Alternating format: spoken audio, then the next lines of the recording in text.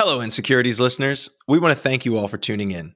We want to remind you that PLI has a whole suite of programs available for subscribers on demand. Before we jump into our episode, we want to let you know about a PLI studio briefing that Chris and I recently moderated. For those of you who don't know, studio briefings are PLI's online-only roundtable discussions featuring legal and industry experts. Kurt and I moderated a conversation entitled Trading in Markets, the Regulation of U.S. Stock Exchanges, with two eminents in that space, J.W. Verrett and Tyler Galash. We get into all things market structure, from payment for order flow and best execution to data feeds and what role regulators should play in considering competition. The program is available on demand. To find it, go to pli.edu/studio briefings. Take a seat at the roundtable and join the conversation. This program is brought to you by the Practicing Law Institute, a nonprofit learning organization dedicated to keeping attorneys, professionals, and accountants at the forefront of knowledge and expertise. Looking forward to this week's hashtag SEC Speaks 2020 from PLI. Come out with Kurt Wolf at Enforce_update and me as we live tweet the conference from the SEC and SEC enforcement perspective. And if you need to brush up, check out hashtag InsecuritiesPod. SEC Speaks kicks off today. I'll be live tweeting from the virtual conference. Stay tuned for updates on remarks from Chairman Clayton and Commissioners Roisman, Lee, and Crenshaw, plus OC and Trading and Markets panels. On October 8th and 9th, PLI hosted its annual SEC Speaks conference, a two-day symposium that offers unparalleled access to senior SEC officials. It's one of the premier securities enforcement and regulatory conferences, and one of our favorite events. So, naturally, Chris and I were live tweeting the whole conference. We're going to break down some of the highlights today on Insecurities.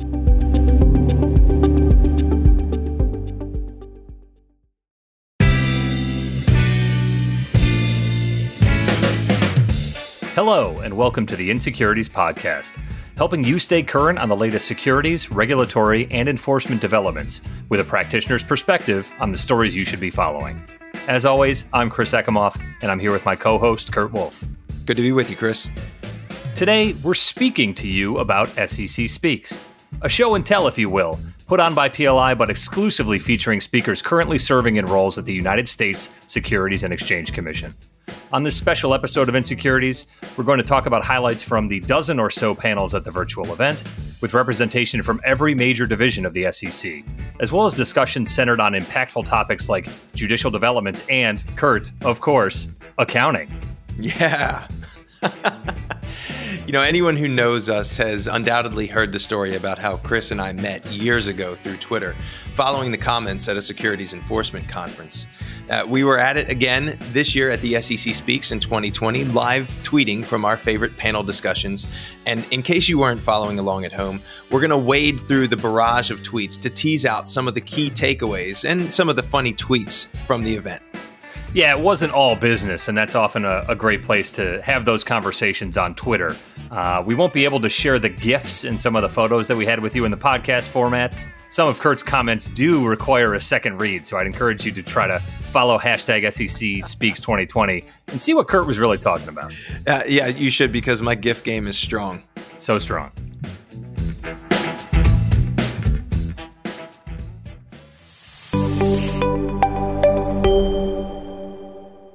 All right, just to set the scene, the SEC Speaks is an annual conference hosted by PLI, and it's been going on for as long as I can remember. It's one of the premier events of the year, and for anyone who's been there, you know that there are hundreds of people in attendance. There are all kinds of networking events around the conference. There's a huge dinner after the conference for SEC alumni and friends. It really is the place to be if you are in the securities, regulatory, and enforcement space. But this year, SEC Speaks was unlike any other year before. For starters, it has been postponed twice due to the COVID-19 pandemic. And in the end, it had to be reformatted as a virtual event, which actually came off really well. And congratulations to PLI for that and to the SEC staff for being flexible and making it work. Of course, if you are a PLI subscriber, you can go and watch the SEC Speaks in 2020 on demand at pli.edu. Just a couple notes about how it looks. I mean, for one thing, many of the staff who were giving presentations on the panels were in their offices, or in some cases in their kitchens or their living rooms. Some were actually at the SEC headquarters, presenting from their offices there.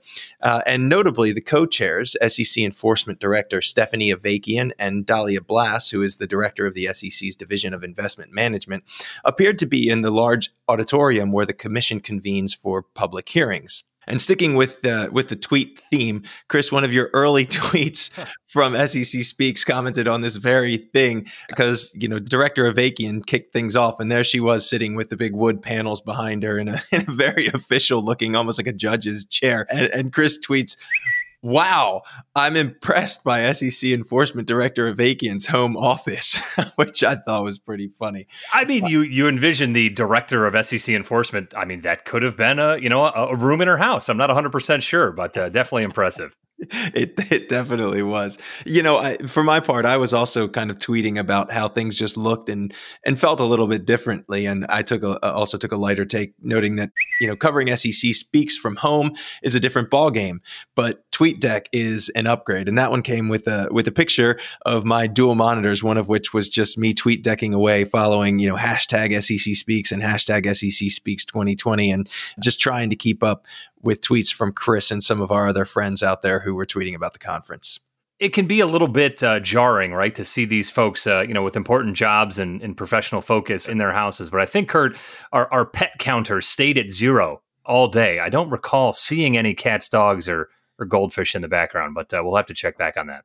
No, I completely agree. And also, I don't think we saw any kids run through the background or pop open a door. Of course, as I say that, I think I hear one of my kids popping my door open. But yeah, so by all accounts, wildly successful virtual event. Exactly.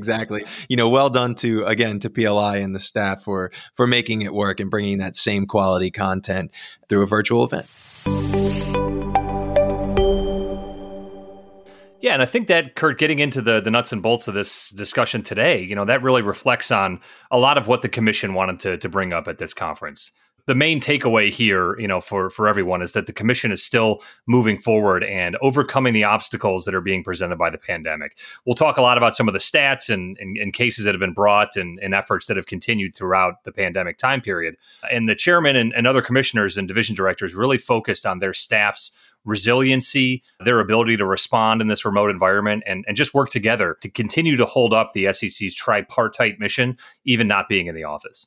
Yeah, I agree. It was something that definitely came through time and again. I mean, I think every panel, whoever was moderating the panel, took a moment up top to just say, thank you to the staff and well done for, continuing to do their job in some difficult or some trying circumstances. And rightly so, because it has been a year unlike anything we've ever experienced. And for, the SEC to have the success that they've had sort of staying on mission and adapting to have to look at new areas that are COVID related. I know we're going to talk about some of that. It was a job well done. And, I tweeted about it at the time. I said, quote, "Kudos to Chairman Clayton for taking time to shine a light on the hard work and success of the SEC staff across numerous divisions and offices. It has truly been a challenging year, and the staff should be proud of their progress and commitment." And I stand by that tweet 100%. Yeah, looking back now, Kurt, I think the fact that the conference and the discussions and the topics were, similar to previous years is almost a win on its own, right? If I'm just thinking about if you subtracted every sentence that had pandemic or COVID in it, the conference would have been relatively the same in terms of the reporting statistics and the efforts that they've worked to complete and rulemaking initiatives that have moved forward. So that, again, to me is just another indicator of how they've stayed kind of on message and pushing forward the core regulatory and enforcement priorities that they started this year with. Pandemic be damned. Yeah, absolutely. I mean, there was great continuity from, past conferences to this conference. And I think, like you said, it's just because they're staying true to their core mission, to their tripartite mandate. And look, that's what they absolutely should be doing. And so again, I think they did a good job. One thing that was a little bit different in a good way that I noticed this year was that there was much more focus on diversity inclusion initiatives at the SEC. I tweeted about this too, noting that we should give credit to the SEC for taking meaningful steps to improve on this front. But I thought it was just it was interesting, and it was sort of spot on to right up top. I think it was the third segment, right after Chairman Clayton's opening remarks. They had a Q&A session with the SEC's Office of Minority and Women Inclusion. Jay Clayton chaired the panel. The panel featured Pamela Gibbs, who is the SEC's Chief Diversity Officer, and Robert Marchman, who is a Senior Policy Advisor at the SEC focusing on diversity and inclusion. And Jay Clayton actually asked the questions, right? So I think it shows that this is something that's important at the highest levels in the SEC. I think that putting it, again, as the third segment shows that this is something that's important to the SEC. And they took, a full, I think it was 30 minutes to talk about some of the SEC's diversity and inclusion goals, some of the latest initiatives and events, and some of the good work of the diversity and inclusion advisory committees. So, again, in some respects, I'm sure this is a result of some of the social unrest that we've had, over the past several months. But again, good for the SEC for recognizing it, for sort of taking the ball and trying to move it forward in this very important space. I'd encourage those who aren't as familiar with the makeup of the leadership of the commission to take a look at the backgrounds and the faces of the folks who are involved in leading this organization. Securities, enforcement, and regulatory issues can often be painted with a very broad brush in terms of who's operating in this area. And kudos to the SEC. Their makeup and the folks that are leading these efforts and the staff themselves are definitely pretty well along the diversity and inclusion scale. So another testament to the hard work they've put in on those efforts. Yeah, completely agree with you, Chris. So for today's episode, we're going to talk a lot about what Kurt and I thought was most interesting from the SEC's perspective. A lot of the statements and remarks that have been made by the commissioners themselves, as well as some of the staff, are publicly available. So if you're interested in the details of some of the syntax and sentences we'll talk about today, feel free to pull those out on your own. But I think Kurt and I always have what we think is an interesting take on those things. So we'll be sharing some of that insight with you. Unfortunately, you long-term listeners of the Insecurities podcast will be a little disappointed that I think I got my Christmas wish with the SEC Speaks conference, and that for some reason, whether it be a lack of Wi-Fi strength or some cable being cut in Greater Virginia, Kurt was not online for the discussion of Reg BI, which unfortunately, hopefully that's the only time we use that acronym here. But I know Kurt was suffering a lot during that time period. Look, no promises. I bet I can sneak it in one more time before we're done today. But yeah, this drove me absolutely crazy, right? You sort of carve out periods of your day to tune into the conference, and I was just waiting for remarks on Reg BI, and the internet went out in my neighborhood and like 3 or 4 surrounding neighborhoods.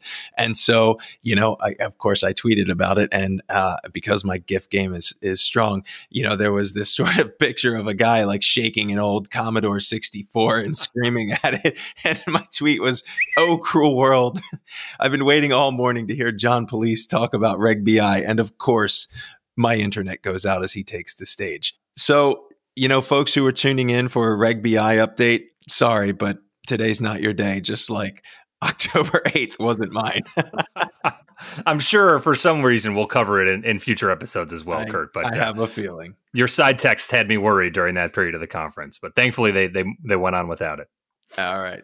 So let's move along. I think the first thing that we wanted to talk about were some of the commissioners' remarks at the SEC Speaks conference. This year, we heard from 4 of the current sitting commissioners.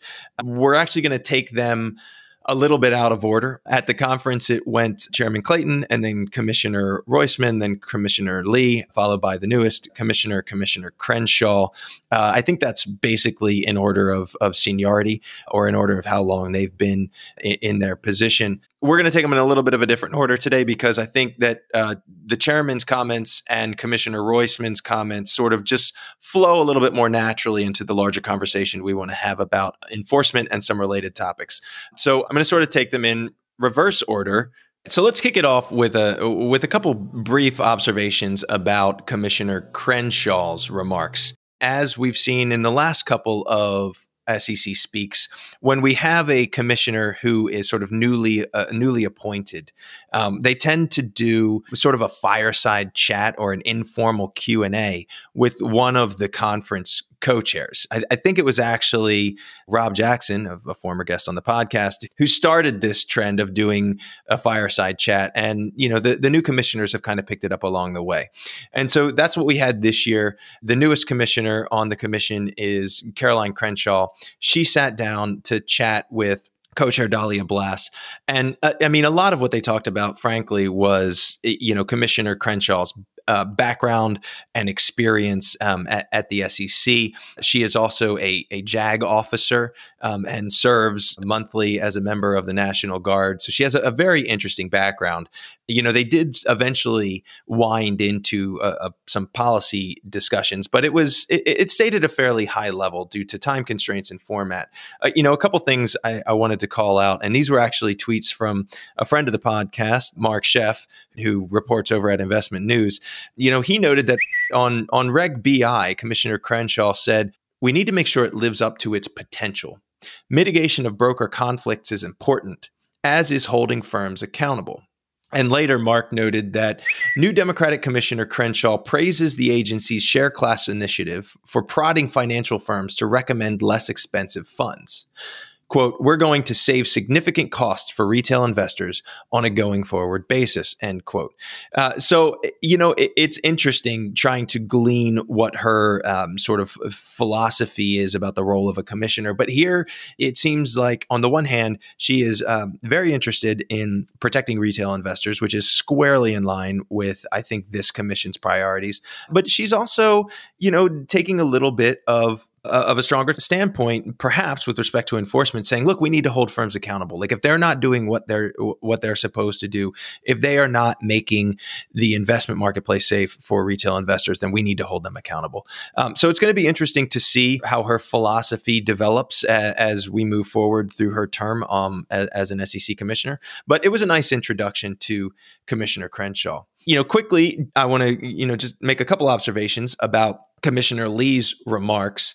Broadly, she talked about the state of the public markets and public offerings, as well as some recent developments for going public, and frankly, some recent rulemakings and proposals that would make it easier for investors to invest in private offerings or in companies that have chosen not to go public. The way I described it in a tweet was Commissioner Lee is talking about all things capital formation, including observations on private offerings, IPOs, direct listings, and SPACs. And I think if I had to take away one theme from Commissioner Lee's remarks, it's that we need to make sure that folks are free to innovate in the public markets, and that the SEC is making space for that, and not focusing only on opening up new or private markets to new or different categories of investors, really just trying to make sure that their regulatory focus remains on sort of the bread and butter, if you will, of what the SEC's traditional role or mandate has been. And that is kind of monitoring the public markets to make sure that they're working for investors. So that's really high level what Commissioners Crenshaw and Lee talked about. Chris, I know that you want to tell us a little bit about Chairman Clayton's remarks, which were really, really, really interesting. Yeah, and I appreciate Chairman Clayton's work at the beginning of his discussion to pat himself on the back. Similar, Kurt, to how you and I try to look back at previous episodes and say how right we were. Chairman Clayton talked about his comments at SEC Speaks 2019, which seems today to be about 18 years ago instead of a mere 18 months ago. But Chairman Clayton noted in his remarks in the spring of 2019 that certain factors may impact the SEC's performance in any given year, including, and I quote here ominously, quote, "the need to divert resources to respond to major or unexpected events," end quote. At the time, that kind of to you and me, Kurt, seemed like a catch-all or a throwaway comment, but rings a little bit more true today with the COVID pandemic occurring. Chairman Clayton also focused a lot on the SEC operations in 2020, which is standard for these kinds of discussions, noting that the Enforcement Division brought over 700 actions in the fiscal year ending September 30th, with special note of the 150 COVID-related cases and the new record total for a given year of 39 whistleblower awards distributed, totaling more than $175 million. We'll dive deeper into some of those figures in upcoming episodes after the SEC issues their fiscal 2020 Division of Enforcement report as well. But again, as we talked about up top, kind of par for the course in delivering those statistics at the beginning of this conference. When discussing OC, Chairman Clayton noted that the exams this year have covered more than 15% of all SEC registered investment advisors, while also continuing its asset verification program. I agree with the chairman's comment regarding OC's role as a scion in the compliance realm. He said, quote, "I am a firm believer that OC's engagement, including their highly informative risk alerts, stops problems before they start. There are no statistics for problems prevented. Yet, we all know the most effective regulatory environment is one that drives a culture of compliance," end quote. Kurt, do you also agree with that statement from the chairman? I absolutely do. For me, I sort of straddle the line between compliance and enforcement in my day job. And one of the things that we often talk about is this concept of an ounce of prevention, right? And unfortunately, all too often, that is the area where companies or regulated entities are not willing to or are reluctant to invest, right? Like once you have a problem, companies are very eager to figure out how to resolve it, and the cost sort of is what it is. But yeah, solving these things up front, I think is absolutely right. I also think it's really interesting that the chairman called out this idea of culture of compliance, which we're going to come back to in a couple of minutes. But yeah, no, I agree with the chairman completely on that point. I'll be looking forward in future reporting and remarks if anyone does quote a statistic for, quote, problems prevented and seeing how we can account for that number, no pun intended. Chairman Clayton also highlighted the commission's work as a partner with other entities and agencies, both within the U.S. and outside of it, including their work with the Office of Legislative and Intergovernment Affairs and the Office of International Affairs. They engage with regulatory partners through organizations like the Financial Stability Oversight Council, the President's Working Group on Financial Markets, the Financial Stability Board, and the International Organization of Securities Commissions, or IOSCO. Sagar Teotia, the SEC's chief accountant, serves as the co-chair of IOSCO's monitoring group and works to advance public interest in areas related to international audit standard setting and audit quality. Hopefully, Kurt, IOSCO's monitoring group has listened to our PCAOB discussion with Jovi Deadeye and Robert Peake a few episodes back for insight. Undoubtedly, they have. I mean, yeah. And the comments that Chairman Clayton provided on a lot of those efforts are very detailed. So I'd encourage you guys to take a look through his remarks on the SEC's website as needed. But Chairman Clayton closed with two focuses emerging at the SEC. The first, diversity and inclusion, which we've already discussed. And the second, the recent release of their report on the interconnectedness and risk in U.S. credit markets. That report comes from an effort to bring greater understanding to the character and dynamics of our more than $54 trillion in the credit markets. And that's going to be an area of focus throughout the end of the year here, 2020, as there are significant efforts from the SEC to push out their understanding through roundtables and other reports that are coming. So stay tuned for that. But the one takeaway I had from Chairman Clayton's comments, Kurt, was the mention of those 700 enforcement efforts undertaken in fiscal 2020, that the majority of them occurred after March 15th, or kind of that real drop dead date in terms of the pandemic's beginning. As listeners know, enforcement is always a focus of our podcast, and Kurt can get pretty excited about those issues. But noting that, Commissioner Roisman, who followed up in the conference later, talked a little bit about enforcement. And Kurt, I think your tweets per minute increased significantly during Commissioner Roisman's remarks. Isn't that true?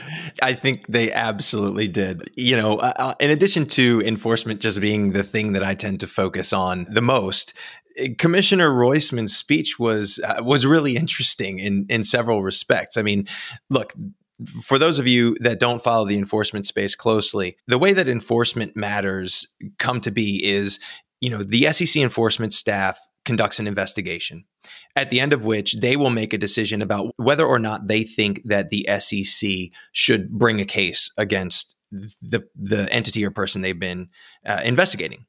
And then they make a recommendation to, quote, the commission, right, which is the 5 commissioners. And the commissioners, all 5 of them, will vote yes or no on whether they agree with the staff, on whether they think it is appropriate for the SEC to bring an action against the entity or individual. And Commissioner Roisman was sort of telling us, why he votes yes or no on any particular recommendation. I appreciated that he sort of set the scene by saying, look, I've been doing this for a couple of years now. I have now had the chance to review and vote on more than 2,000 enforcement recommendations.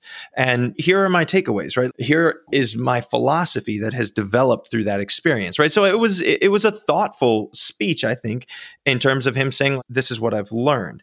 I thought it was helpful too that he said, look, in the majority of cases, the commission votes unanimously yes or no. I'm guessing that's more often unanimously yes. But there are these cases where the commissioners have, quote, stark disagreements on particular policy issues, end quote. And I think that is sort of the space where he was focusing, right? I think what he was telling us was a little bit more about why he might vote no than why he often votes yes along with the other commissioners. And he kind of made 4 big points, I think, that spell out his philosophy of the role of enforcement. The first big point that he made is a refrain that we've heard from many over the last 5 or 8 years, from the directors of enforcement to various commissioners and chairmen, and that is that we shouldn't focus on the numbers. He commented that the media and others seem to be attracted to measuring success in an objective, quantitative way, which makes sense, but that he, quote, does not equate high numbers with success. Again, I think, reasonable minds may differ on the value of sort of objective statistics for monitoring the velocity of the enforcement program. I think the statistics are sometimes helpful just to see what are the areas where they're focusing. How has that changed over time? Rather than saying, oh, this number was higher than last year, they must be doing a great job. Rather seeing where are the cases clustering, because that does change over time. And we've seen it in this commission as they've focused a little bit more on retail investors. So his first big point was, let's not focus on the numbers. His second big point was the SEC should not be engaged in, quote, regulation by enforcement. And he was very clear that he does not think that enforcement actions are the appropriate space for the SEC or the staff to test novel interpretations of the law, or what he's called, quote, cases of first impression. And he thinks this is particularly true in settled enforcement actions, because in that case, the enforcement staff has essentially acted as both the prosecutor and the judge. And so, again, if we have a novel interpretation of an SEC rule or a law, and the SEC has agreed with a defendant that this conduct violated a rule or law, there's sort of been no opportunity to test the bounds of that law. So again, it's a refrain we hear an awful lot. We don't like regulation by enforcement. The third big point actually relates to the culture of compliance. And Chris, you sort of teed it up earlier with Chairman Clayton's remarks. And essentially what Commissioner Roisman said is, it is not the role of the SEC to define or set guideposts for what comprises a, quote, culture of compliance. He acknowledged that compliance is the goal, but, insisted forcefully that there are tools other than enforcement to encourage regulated entities to comply with the securities laws. And then the last point that he made has to do with corporate civil penalties. Again, it's a little bit of a refrain we've heard from certain members of the commission over the last several years, but it goes something like, if you charge public companies outsized penalties, it really is the current shareholders that end up suffering, and they themselves therefore become victims of fraud that was perpetrated by insiders. He thinks that they should be mindful about the size of corporate penalties, and that they should really, when they can, restrict that to include only the corporate benefit that flowed from fraud, for example, and that any money paid should really be given back to investors. So those were sort of the 4 big points. Don't focus on the numbers. avoid regulation by enforcement. It's not the SEC's role to define or require a culture of compliance.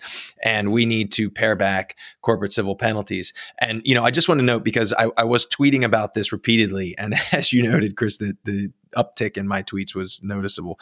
I just think it's remarkable how much this speech looks and reads like a speech Commissioner Peirce gave 2 years ago. And it's sort of a famous speech that's now called the why behind the no. And what she was reacting to were reports that she votes no on enforcement recommendations more than any other commissioner. I believe the reporting was that she votes no 15% of the time. And, in her speech, she noted, look, enforcement is not the end goal. The goal is fulfilling our mission. And actually, Roisman made the same point. He said, when I'm thinking about an enforcement action or recommendation, I begin with the end. Does the action support our mission? She noted that the SEC should not be playing to the numbers and that more is not always better. She said that rulemaking by enforcement should be avoided and that enforcement should not, quote, stretch the law. She said that the SEC should be wary of charging compliance officers because it, quote, is not the job of the SEC to second guess CCOs. And she commented on corporate civil penalties, saying, quote, the company's shareholders are the ones that actually pay the penalty. So, it's sort of like point for point, Roisman and Peirce are aligned here. And I think, Chris, that's really what drove the uptick in tweets was, in real time, it's like I was hearing the talking points over again. Anyway, that's my takeaway on the Roisman speech. Yeah, Curtin, I think one other thing that Commissioner Roisman brought up that really piqued my interest was the discussion of some of those kind of leadership level decisions around enforcement. And he made the comment about bad apples. And one of the things that we see on the fraud investigation and forensic accounting side a lot is the comparison of three different groups of people that are, potentially or allegedly committing fraud. The first is the bad apple, the second is the bad bushel, and the third is the bad crop. And there's a great book about that on behavioral forensics that you should read, the ABCs of behavioral forensics. But, to summarize that, really a bad apple is this one person that's kind of chafing against the grain and doing something completely inappropriate and everyone else disagrees with them? Or is there a cultural shift in that a bad bushel, right, a bad barrel of apples, for lack of a better phrase, is a group of folks within an organization that all feel that, that gray area behavior is appropriate and accepted? Or is it a bad crop in which an entire generation of, compliance officers or accountants have all grown up with the same mentality so that there's not one person sticking their head out too far? It's much more of that kind of general acceptance of some of the issues there. So a real brief summary of that, but that's what really kicked off with Commissioner Roisman's comments for me, is trying to identify where in the culture fit, whether that's at a single organization or across the securities markets generally, you might see issues from an enforcement perspective. I think it's a good takeaway. And, this concept of, the bad apple, bushel, or crop, look, it's absolutely right on. And I think whether you are, in-house compliance or legal or the SEC examination or enforcement staff, that's the kind of thing you need to be thinking about when assessing potential rules violations. And so with that, I think it's a perfect segue to talk a little bit about the enforcement panel and what we saw as some of their priorities and what we might expect from them going forward.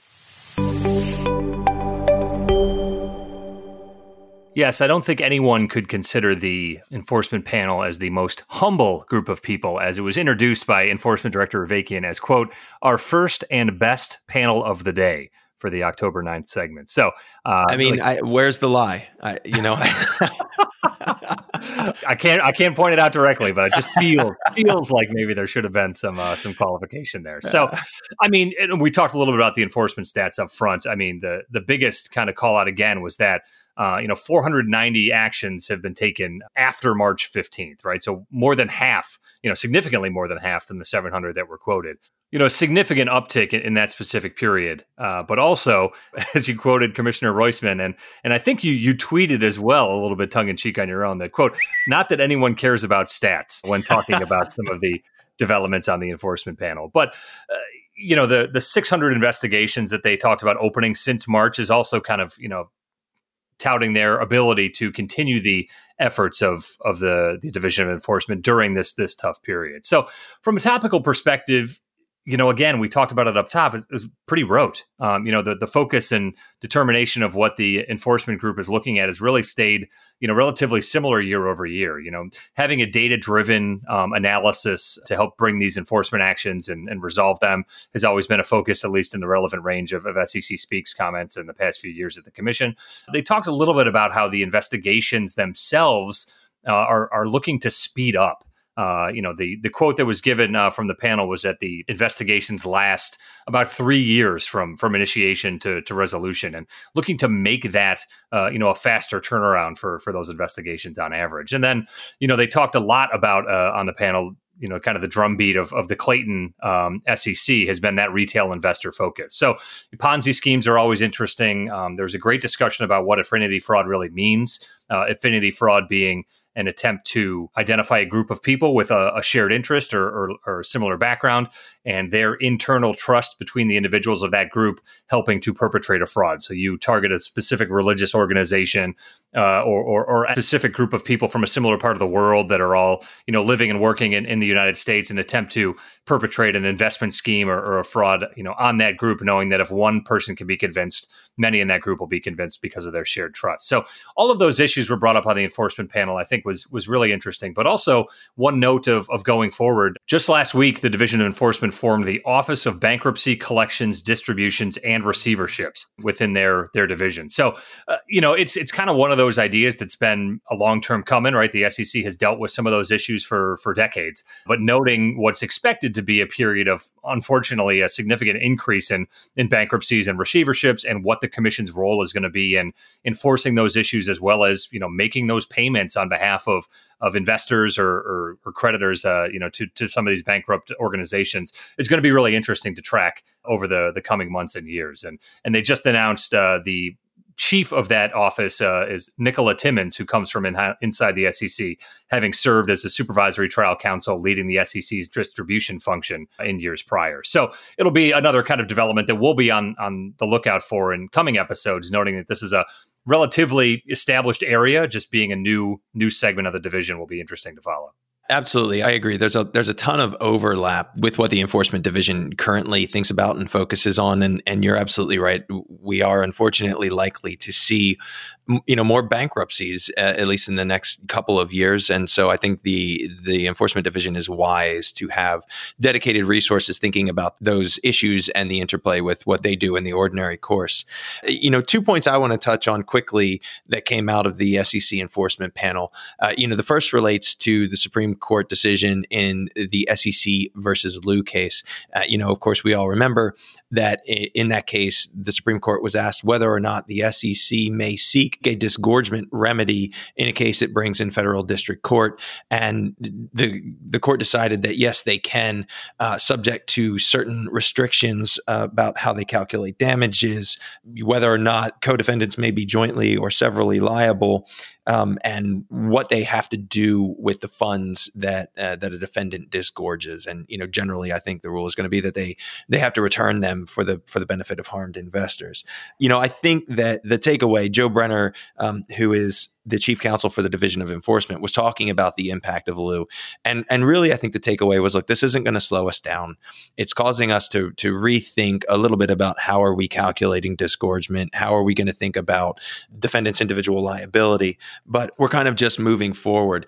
He did note that, look, if you're a defense counsel or a defendant in an SEC case, sort of help us get there, right? There may be an opportunity for you to argue what is the appropriate amount of disgorgement. And rather than, saying, oh, we don't have access to the data or we can't do it, help us.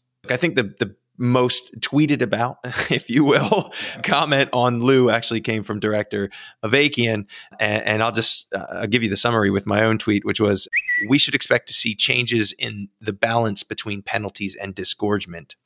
Penalties will be higher where permitted by statute. And I think what she's acknowledging is that in the past, the SEC enforcement staff has not always been super precise in calculating the amount of disgorgement, often because they can't, because sometimes the records aren't available, the data isn't available. Now, I think they're going to err on the side of a lower amount of disgorgement, but they will increase the penalty as long as they are permitted to do so by statute. So it could be that on balance, the total amount of remedies ordered stays around the same, right? It's just the component pieces are going to be different. Yeah, it pains me to think, Kurt, that there are companies or individuals out there that are calculating their SEC scrutiny risk based on, disgorgement versus penalties issues. But I think, Director Avakian is really trying to hit home that, although lieu may be seen as a limiting factor in the disgorgement process, again, painting a very broad brush there, that the SEC is still going to be attempting to deter, violations with the full rigor that they can, and penalties will be the main focus of that. I completely agree. So that is lieu. Just a quick note on whistleblowers, and Chris, you hit on it earlier when you were talking about Chairman Clayton's speech, but it was sort of a theme that ran through several of the panels, actually, and it was all very positive.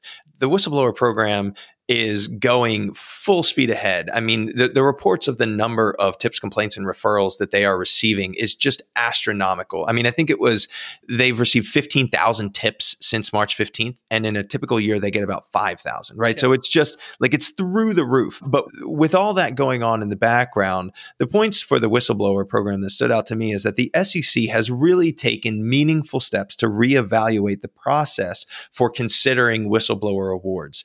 And a lot of what that has done is caused them to streamline the process. And so I think, the top line figures you quoted earlier were that in fiscal 20, the SEC authorized awards to 39 individuals, which is a 200% increase over fiscal 2019. The SEC's stats, not mine. And also in fiscal 20, the SEC authorized awards totaling $175 million, which is almost 25% of the total amount of the awards the SEC has authorized since 2012. Again, those were the SEC's calculations, not mine. So, I mean, interesting, right? It really shows that the velocity is increasing, if anything, and is sort of a warning for companies, right? Particularly companies that don't have in place policies or procedures that would encourage insiders to report potential violations internally before going to the SEC. And I think that brings me to my last point. The last stat I'm going to throw out there is that they told us that 85% of the whistleblowers that come to the SEC are current or former employees who also reported internally, which is a good sign. Kurt, one of the other things that really struck me was a focus, both obviously globally as well as in the SEC's remarks about COVID-related activity. And to me, I understand the phrase, but I was interested in your take and others, on Twitter, when I asked, question for the group, lots of talk about COVID-related actions. Is there a strict definition out there from the SEC on COVID-related actions? Or is it just those related to PPE/vaccines? And Kurt, I think we had a pretty good back and forth with some of the others participating alongside us regarding what COVID-related might really mean. I agree. And it's a conversation I've had with other people. I mean, it's a good question, and it's something that folks are grappling with. I think so far, COVID-related really has meant, and I said this in a tweet, it really has meant cases that involve schemes or frauds relating to purported vaccines or treatments or access to PPE. Those have been the things that the SEC is focusing on. I think it's just been some of the low-hanging fruit. A lot of the trading suspensions have been in that space. So have the 6 fraud actions that the SEC brought so far that relate directly to the pandemic. But, again, I noted this in the tweet. I think that going forward, that universe is going to expand. I think it's going to include ding, ding, ding, accounting fraud. It could very well include insider trading. There have been reports in the media about insider trading or potential insider trading relating to some pharmaceutical companies, or reports of vaccines or treatments coming online. And then there's market manipulation or microcap. And we've already seen some of that, where we've seen folks pumping up the stock in small companies that purport to have access to PPE or purport to be developing some kind of vaccine. So I do think that the circle is going to expand, and it's just going to be interesting to see what that looks like. Yeah, and it kind of gets to our broader discussion, Kurt, that we always have. And one of our favorite phrases here is when the tide goes out, you see where the bodies are buried.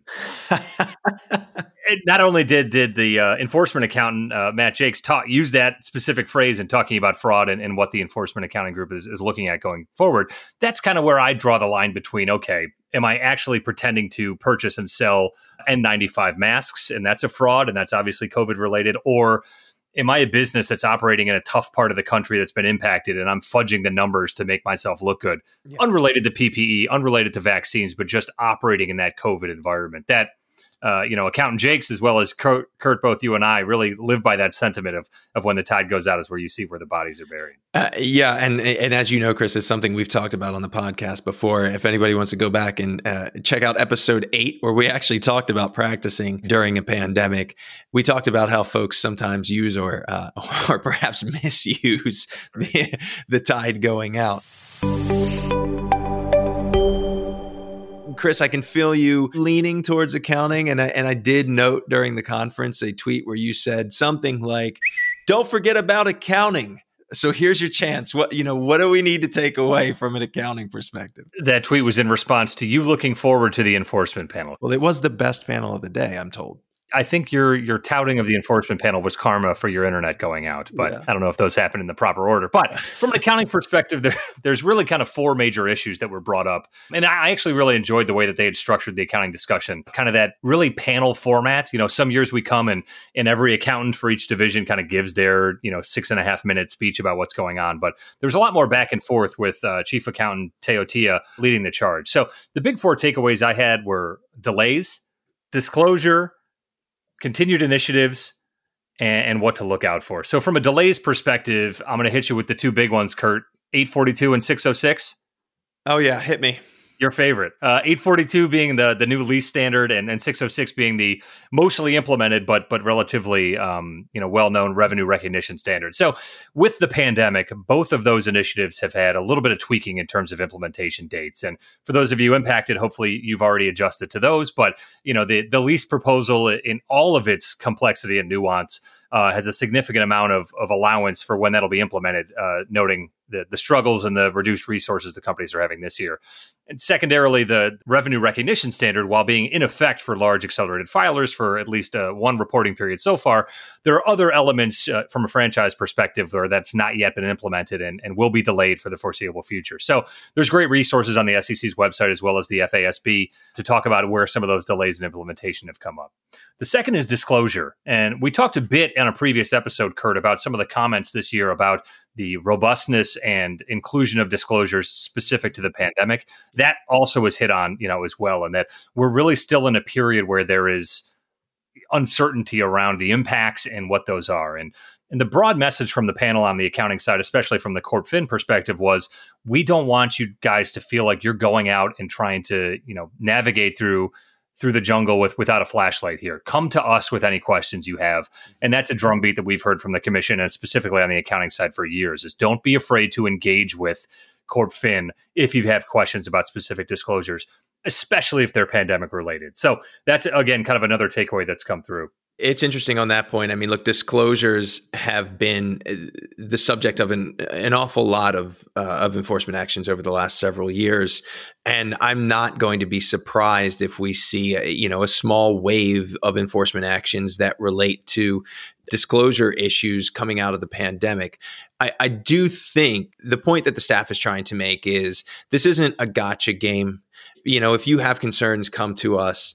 But look, I'm guessing, I'm doing the typical crystal ball gazing, but I would expect that the enforcement cases we see that are disclosure related, pandemic disclosure related, are going to be some pretty bad conduct. Some willful shading of the facts. But I don't know, Chris, what do you think about that from a likely enforcement standpoint? I mean, it's not going to be that kind of calling balls and strikes issue. It's going to be more of a strikeout versus a home run. And that the cases that we'll see being brought in this specific space, especially as it relates to those disclosure issues, are going to require that level of purposeful change or omission. Disclosures are important in what you say as well as what you don't. Yeah. When that information gets reviewed by the commission, especially from an accounting perspective, there's going to be some pretty bright lines as these things get sussed out. The third big takeaway that I took is really this ongoing effort, right? And this kind of almost goes not contrary to some of the things we've already talked about, but kind of running parallel, is there's still a lot of issues that are happening regularly unrelated to the pandemic from an accounting perspective. Offering frauds, insider trading, FCPA issues are potentially still occurring. So how is the accounting staff and enforcement group looking at those? They were happy to talk about the EPS initiative that they've undertaken over the past 18 months or so, as well as other KPIs and data-driven focuses for their, sourcing of accounting and enforcement actions in the time period. So I was kind of happy to hear a little bit of a refocus away from the pandemic specifically and just saying, bad issues might be happening out there from an accounting perspective broadly. Let's continue to monitor that. And then finally, what else can we expect? There was a great discussion about audit committees, which, Kurt, we should probably talk about on a future episode, the role of audit committees in serving at the board of directors. But really, the standard by which the accounting staff and those reviewing matters with an audit committee involved is, where was the audit committee when conduct happened? And, you can imagine the spectrum of the audit committee was purposefully, defrauded and left out of the conversation, being, all the way at one end of the spectrum. And the other is, audit committee was fully ingrained in the issues and made a conscious decision not to disclose or not to self-report, and that being the other side of the spectrum. And there was some great discussion about the roles of audit committees, and that, quote, where was the audit committee question being a part of, resolutions and negotiations from the accounting perspective as well. So those were my big four takeaways, Kurt. I don't know if you want to get in a Reg BI plug just to get back at me. Or what else you might have learned from the accounting panel. No. I snuck it in earlier when we were talking about Commissioner Crenshaw, so I'm gonna let that one slide. No, look, I think they're important takeaways. Any opportunity you get to talk about KPIs is always well taken. Got it. So I think I'll leave it there. The last thing I wanted to say from an enforcement standpoint is I was pleased to see what I think is becoming a recurring segment in the SEC Speaks. And, I referred to it in a tweet as this year's edition of What Not to Do for Defense Counsel. So the last couple of years, Director Avakian has commented on or made some observations about things she has noticed defense counsel doing during the course of SEC investigations or enforcement actions. And I think what she's trying to do is just say, hey, we see what you're doing. Maybe don't do that stuff. And, this year, there were a couple interesting notes. One was, don't get too cute with your claims of privilege, right? And especially don't withhold a document on that basis until after your star witness has given testimony to the SEC. The staff is going to take a dim view of that, understandably, and they're probably just going to call the witness back once they have the documents. So, don't get too cute there. The other thing relates to the Wells process, and as I talked about when we were discussing Commissioner Roisman's speech, the staff will make a recommendation to the commission that they think it's appropriate to bring an enforcement action. And in connection with that recommendation, they will submit what is known as a Wells memorandum to the commission that basically says, here's all the evidence and here's why we think the SEC should charge this entity or individual. The entity and individual actually has an opportunity to also make a Wells submission to the commission. And in connection with that, sometimes make a presentation to senior enforcement staff, maybe trying to persuade them one way or the other about whether they think they should recommend enforcement action or they should recommend lesser charges. And, Director Avakian's point, and she's made it before, was be strategic in the process. Think about what is your ultimate goal, because it doesn't always make sense to swing for the fences. And I can tell you from my experience in numerous SEC enforcement actions, sometimes the writing is on the wall. You're not going to make the entire case go away, but maybe you could make one of the charges go away, or you could take it from a fraud charge to something less than that, policies and procedures, books and records, something like that. Or maybe you can just get the amount of the penalty down, right? But be thoughtful, be targeted in what you're asking for, particularly if you're going to ask Director Avakian to take time out to listen to your presentation. Be focused. We've spent a lot of time today talking about some of the great things at this year's SEC Speaks. And again, kudos to everyone who helped put on what could only be a more challenging event virtually. I know, at least through Twitter, Kurt, you identified at least one thing you missed from the SEC Speaks conference. I did. I missed networking. I missed seeing friends and colleagues. I mean, it's one of the things I look forward to every year is seeing folks that, some folks I used to work with, some folks I've had like a case with here or there. Some folks I only see like once or twice a year. This year I didn't get that at all. And as as I tweeted, the snacks aren't as good at home. So I did miss being there in person. Yeah, the cookies I had were left over from the weekend, so not as fresh as they are when we get to participate in the conference. But, I also made the quip about my coworker for the day was my dog, Veda, and she is definitely not a fan of any of the lanyards or name tags we're usually caught wearing at these conferences. So I can just imagine her chasing you around the living room trying to get the name tag. It doesn't get worn for long, we'll put it that way. She wouldn't get into the after lunch section. We hope that you guys enjoyed some of our recap of this year's SEC Speaks conference. Thank you for joining us for this episode, and a special thanks to those panelists from the Commission and PLI's production team, and I'm sure everyone who's been running around for the past few months trying to put on this year's event.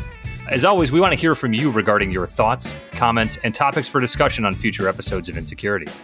Please use the hashtag InsecuritiesPod on Twitter or LinkedIn to join the conversation.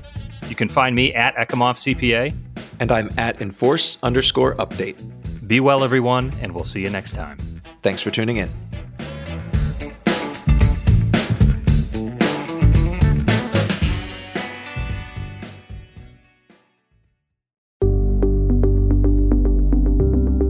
Thanks for listening to Insecurities, a podcast from PLI, the Practicing Law Institute. PLI is a nonprofit provider of authoritative professional services training and continuing education. In an increasingly complex business environment where intricate corporate structures reign, Insecurities can help you make sense of it all. A special thanks goes to the producer of Insecurities, Daniel Peinitz, as well as hosts Chris Ecomoff and Kurt Wolf. For more information about PLI's SEC Institute, or to view hundreds of hours of fresh and relevant on-demand programming covering changes within the securities sector, visit pli.edu/membership and sign up for a privileged membership. These recorded materials are designed for educational purposes only. This podcast does not constitute legal, audit, tax, consulting, business, financial, investment, or other professional advice, and it does not create an attorney-client relationship. Please consult a qualified professional advisor before taking any action based on the information herein. Furthermore, the views and opinions expressed in this podcast are solely those of the individual participants. PLI, Troutman Pepper, and RSM do not make any representations or warranties, express or implied, regarding the contents of this podcast.